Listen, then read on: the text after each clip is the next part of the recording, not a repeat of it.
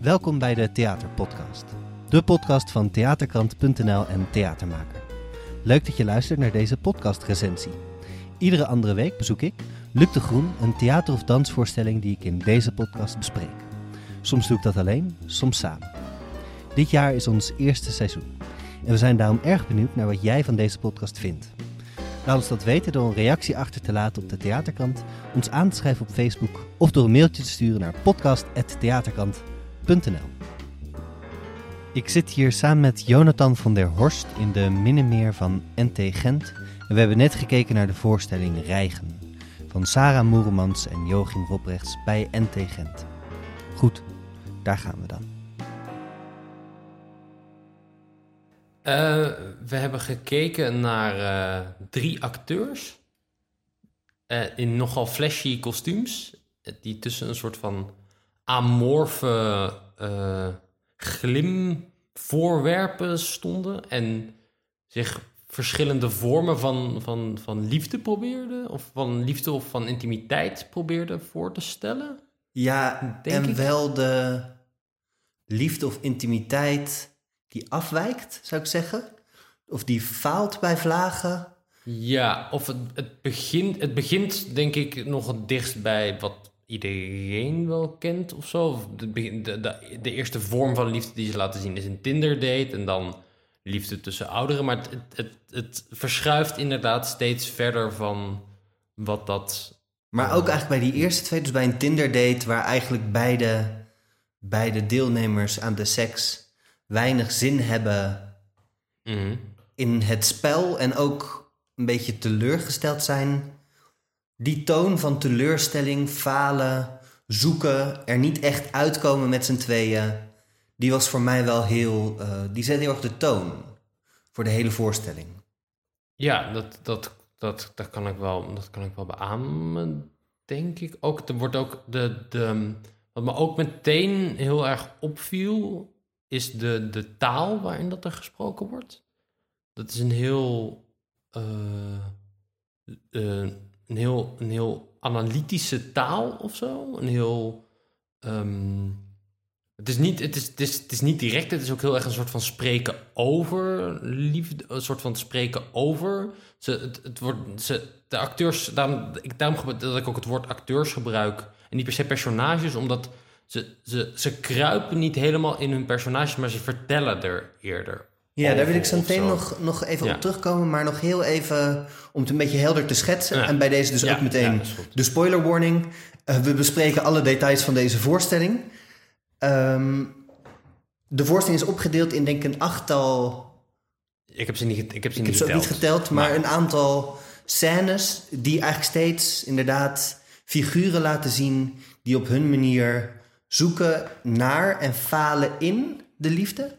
Dus het gaat vaak over al wringende situaties, maar eigenlijk dus zoals het bij de eerste Tinder-date ook op een bepaalde manier mislukt. Mm-hmm. Net zo goed mislukt het wanneer een broer en een zus verliefd op elkaar worden en uiteindelijk verlaat zij hem omdat ze gaat studeren en toch ook meer van de wereld wil gaan ontdekken.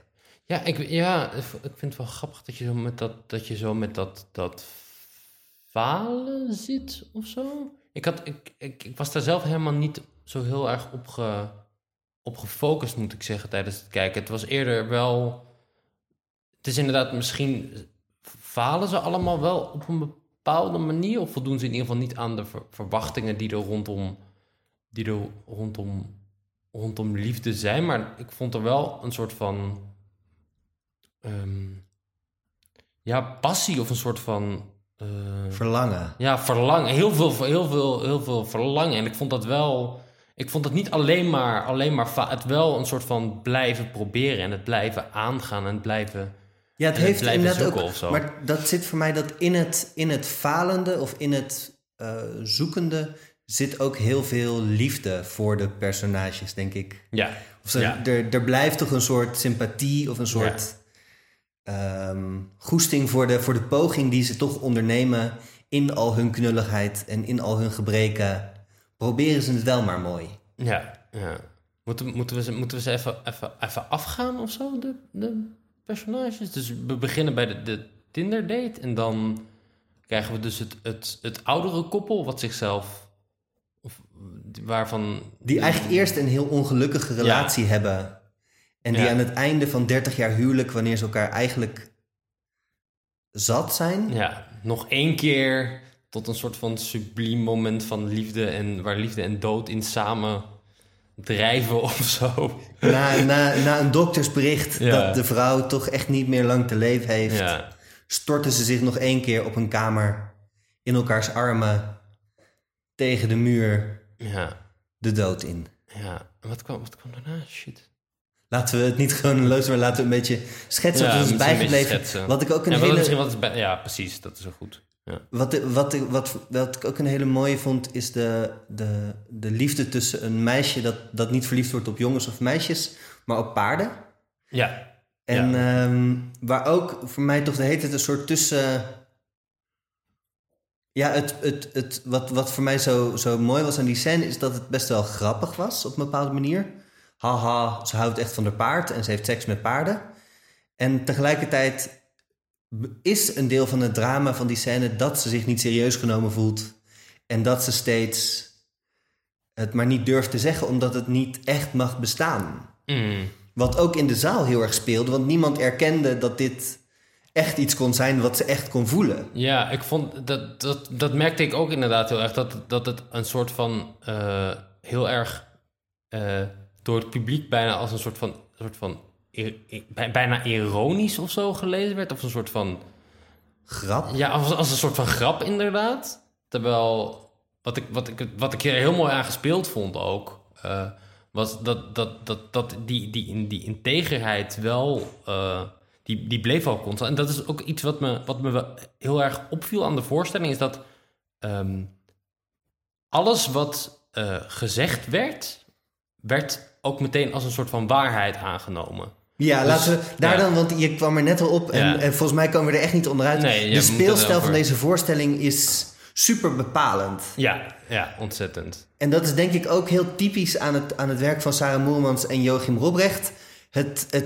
Ze doen de hele tijd hun best om je te laten zien dat ondanks dat ze iets spelen... het ook acteurs zijn die het spelen. Ja, ik heb nog nooit een voorstelling van Sarah en Joachim gezien. Dus dit was voor mij de eerste soort van confrontatie met die speelstijl. En ik was daar wel... Ik was daar wel door verrast of zo, of door geprikkeld. Dat ik dacht van, oké, zo kan je het ook aanpakken. Of dit is... Ja, en het heeft als effect dat je de hele tijd het gevoel hebt dat je naar ideeën aan het kijken bent. Omdat je de hele tijd net buiten tenminste meestal bij deze voorstellingen... gaat het echt ook om een intellectueel spel over wat personages dan precies zeggen... omdat je niet helemaal mee mag. Dus bijna een soort vervreemding waardoor je op afstand blijft... En hier in dit geval, in deze voorstelling, manifesteert het voor mij heel erg zich erin dat zij de hele tijd spelen met... Er wordt een scène ingezet door iemand en de andere acteurs zijn nog niet helemaal mee met dat die scène is.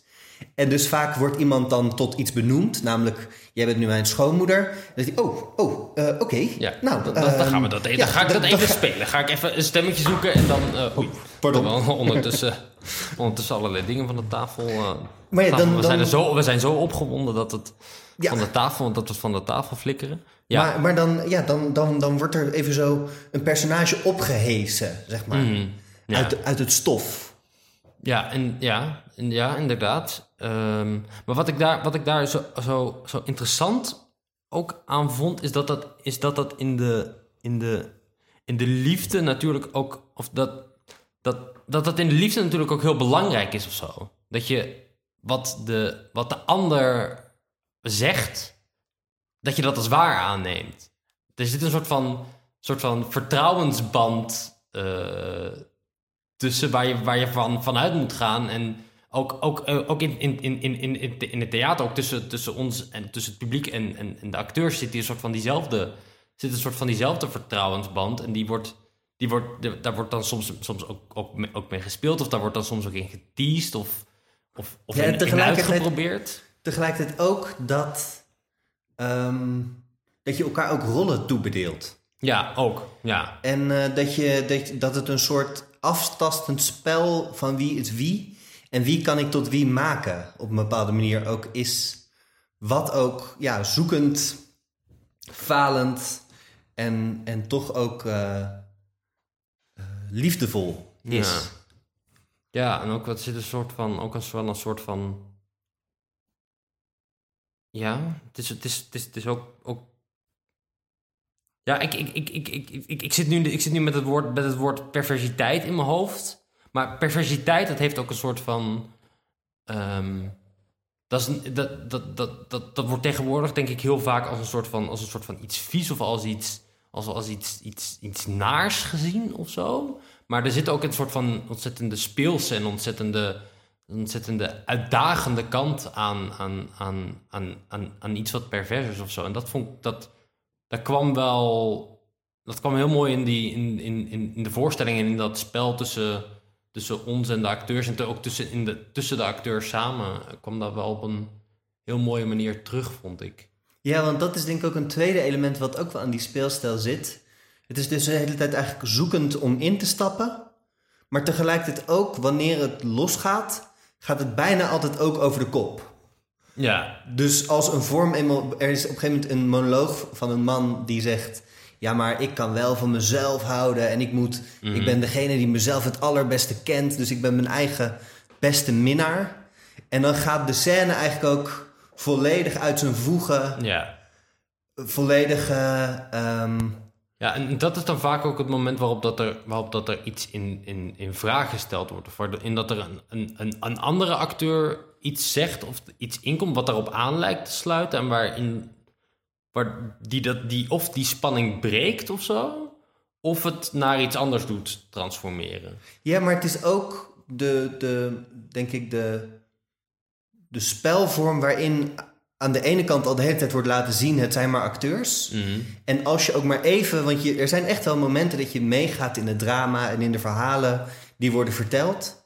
Maar als je daar dan in mee bent, dan zegt de voorstelling eigenlijk ook weer: haha, dit is hoe quiche of hoe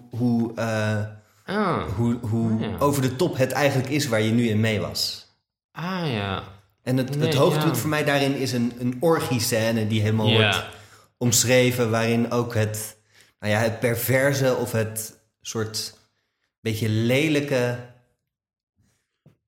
juist de scènes waarin het echt losgaat. Mm-hmm. Je blijft er wel een soort hele eerlijke, oprechte poging in zien, maar qua vormen gaat het ook wel naar het overmatige, wat mij betreft. Naar een beetje kitscherig.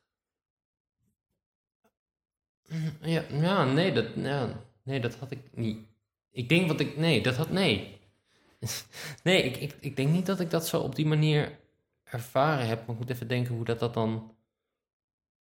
Nee, ik heb het nooit als kitscherig of zo. Het is eerder een soort van. Ja, het is ook een soort van de sublimatie ervan. Maar misschien dat ik nu ook te veel op dat kitscherige zit, hoor. Maar ik heb me nergens een soort van betrapt gevoeld door de voorstelling. Ik heb nergens een soort van dat vingertje of een soort van dat stekende of zo. Dat heb ik niet zo ervaren. Ja. Ah ja, oké, dan hebben we daar toch wel echt een andere. En waar zat dat dan? Of wat? Nou ja, het heeft natuurlijk al met dat je het over liefde hebt en dat er allemaal een soort glitterige discoballen in de lucht hangen. Mm-hmm.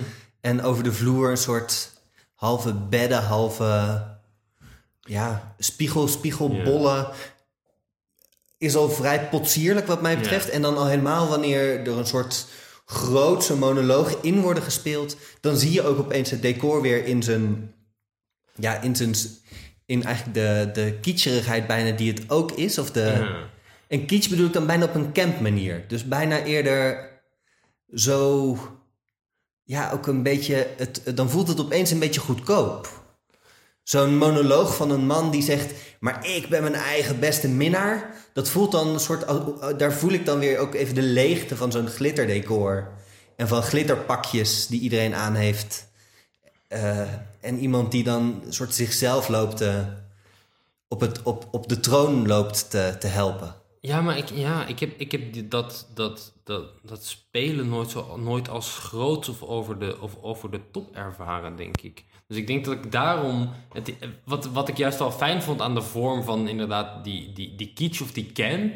was dat ik daardoor juist heel scherp naar wat die mensen zeiden kon kijken of zo. Omdat dat een soort van afbakening is. En na een tijdje neem je dat gewoon aan zoals dat het is in het begin. Als je de zaal binnenkomt, dan denk je nog wel even van... dat hebben ze gekke pakjes aan en wat doen die gekke voorwerpen daar of zo. Maar als je daar eenmaal overheen bent, dan hielp het me juist om scherper te kijken naar wat ze zeiden of naar wat ze dachten. Welkom in het middenstukje van deze podcast. Als middenstukje voor deze keer heb ik iets bijzonders, omdat ik deze keer dus samen spreek met Jonathan van der Horst. En Jonathan van der Horst kunnen jullie misschien kennen van de Theatereter. De Vlaamse variant, zou ik zeggen, van de theaterpodcast. En daarom heb ik Jonathan hier ook voor het middenstukje bij me gevraagd. Hallo Jonathan. Hallo. En Jonathan kan misschien het best zelf even uitleggen wat de Theatereter precies is en doet. Ja, dus de Theatereter is ook een podcast over theater. Specifiek Vlaams theater. Dus we bespreken met name voorstellingen die in Vlaanderen geproduceerd worden of gespeeld worden. We bespreken altijd per aflevering... we hebben een maandelijkse aflevering en we bespreken altijd per aflevering 2 voorstellingen. En we hebben ook nog een korte reportage waarbij we in de coulissen van de theaterwereld gaan kijken. Dus daar spreken we met mensen die uit de theaterwereld... die je normaal gezien niet altijd te horen krijgt. En we doen dat met... we maken de podcast ook met 4. Dus het is altijd een soort van groepsgesprek of groepsdiscussie rondom de voorstellingen. Dus als je geïnteresseerd bent in theater in het algemeen of in Vlaams theater...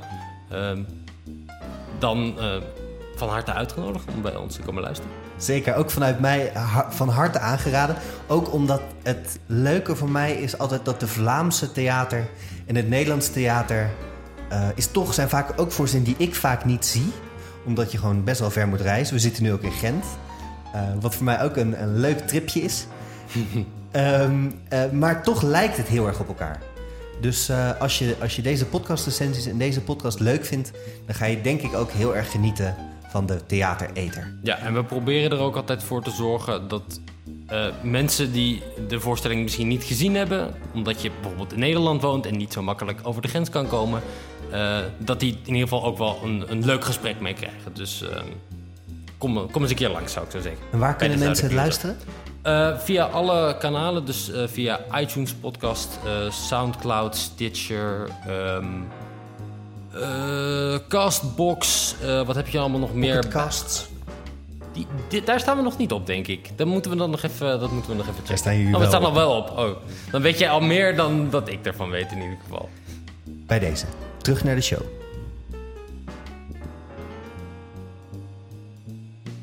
Want jij vond ze dus echt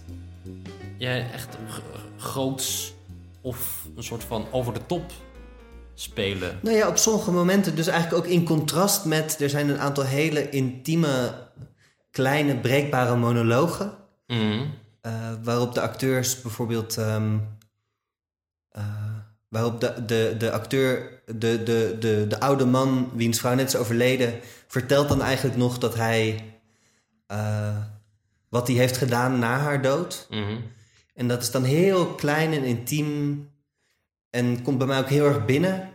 En dan daarna dat gebrul of op een bepaalde manier weer het voelt dan even ook in contrast daarmee juist heel erg groot. En ook de bedoeling om er doorheen te prikken.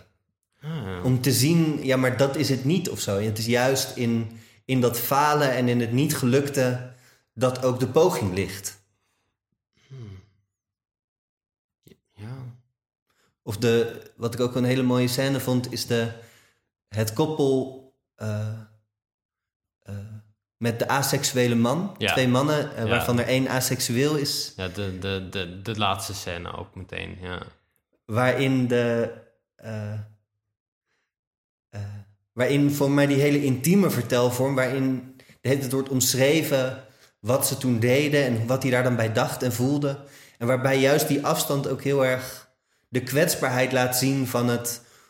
Hoe leg ik dit naar de ander uit? Of hoe leg ik dit naar mezelf uit? Kan ik nog wel... Dus het verhaal is eigenlijk dat doordat de ene man aseksueel is... hij de andere toestemming heeft gegeven... dat als die wil, dat hij dan met andere mensen mag vrijen. Mm-hmm. En dan komt er op een bepaald moment een Franse zakenklant voor een weekend over... en die neemt hem mee. En uiteindelijk in de hotelkamer kust hij hem dan op de wang in plaats van op de mond... en nemen ze afscheid... Maar juist het de hele tijd aftasten tussen... hoe ga ik dit vertellen? Of hoe beleef ik dit nou echt? Wat wil ik nou echt? En wat vertel ik hierover? Dat vond ik eigenlijk een heel mooi contrast... waarin ook de intimiteit van het doorgeven van het verhaal... samen heel erg tot zijn recht kwam voor mij. Ja. Maar dat staat dan in contrast met... vlak daarvoor zit eigenlijk een orgiescène... die heel erg vierend is. Die heel groots is in zijn... de ene man staat een soort fistfuckende bewegingen te maken... terwijl de vrouw... En waarin ze ook de hele tijd het verhaal met elkaar aan het bevechten zijn... Ja. waar het verhaal naartoe moet... of waar ze het de hele tijd oneens lijken te zijn... hoe het nou eigenlijk is gelopen. Ja, nee, daar heb je wel heel gelijk in. Maar ik denk dat je hebt allebei die dingen ook nodig... als je van liefde een juist beeld wil geven of zo... Dan moet het ook tegelijkertijd in dat kleine... Dan moet je het tegelijkertijd in dat kleine en intieme en samen zoeken... en soms ook in elkaar de tegenovergestelde kanten opschieten... en tegen elkaar botsen en elkaars fantasieën ontcirkelen. En dus ik snap heel erg dat allebei... Dus daarom heb ik het ook denk ik nooit als over de top ervaren... omdat het voor mij twee kanten van dezelfde medaille zijn of zo... die vind ik wel op een heel mooie manier... Die allebei op een heel oprechte manier getoond worden. Hey, voor mij is het ook niet dat ik het niet serieus nam, hoor. Maar meer dan voel ik daarin veel meer de kritiek zitten. En bijvoorbeeld eigenlijk vond ik dat bij de individuele scène... Kritiek waarop dan? Of? Ja, dus toch een soort van dat je er ook als publiek op wordt gewezen... er gaat hier ook iets... mis misschien wel. Bijvoorbeeld de man die... Eigenlijk had ik het meest dus bij de man die in zijn eentje staat te verkondigen... dat je zelf je beste minnaar bent. Mm. Daar had ik echt het gevoel... oh ja, maar hier zijn zij het gewoon echt niet mee eens. Ah, ja. Hier zijn de makers het gewoon echt niet mee eens geweest. Wat natuurlijk grappig is, omdat makers en schrijvers in ieder geval... Dus het is een oude tekst van Schnitzler... Schnitzler, denk ik. Schnitzler, ja. Arthur Schnitzler. Wij hebben allebei het origineel niet gelezen, maar... Nee, we zijn heel slecht voorbereid. Joachim Robrecht bewerkt altijd stevig de teksten... dus ze hebben wel degelijk hier iets in te kiezen gehad. Maar heel vaak worden ook in de voorstelling van Sarah Moormans en Joachim Robrecht... op een bepaalde manier ook ideeën gepresenteerd... waar je het ook mee oneens kunt zijn.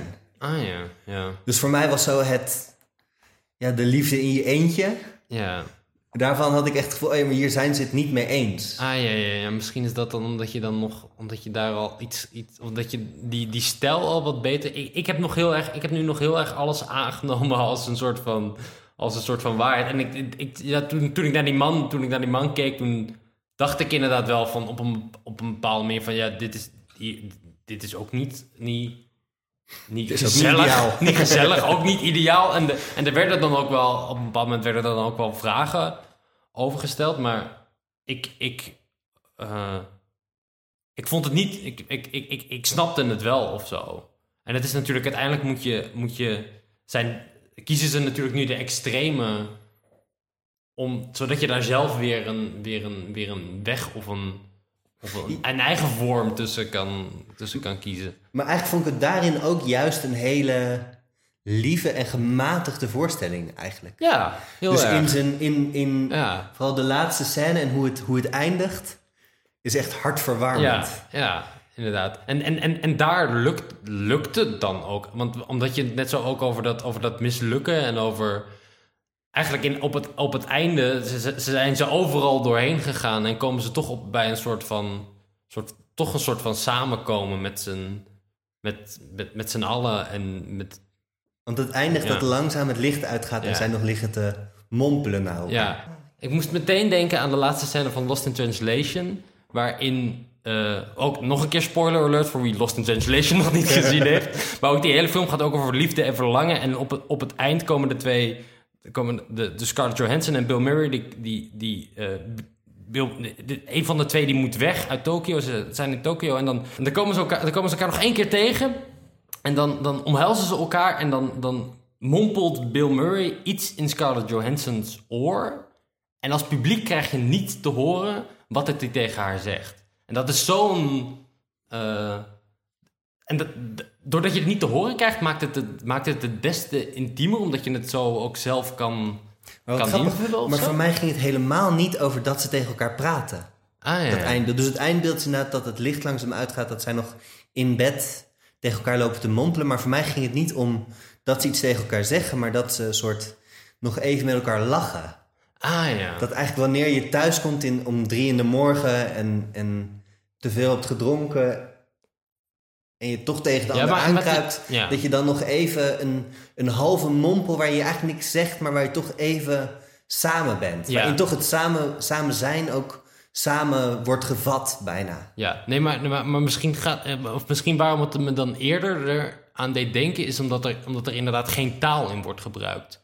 Dus het wordt alleen maar met een gebaar of een ja, dat mompelen wel, maar wel geluid maken of zo, of wel bij elkaar zijn en lachen inderdaad en ook al die emoties samen doormaken.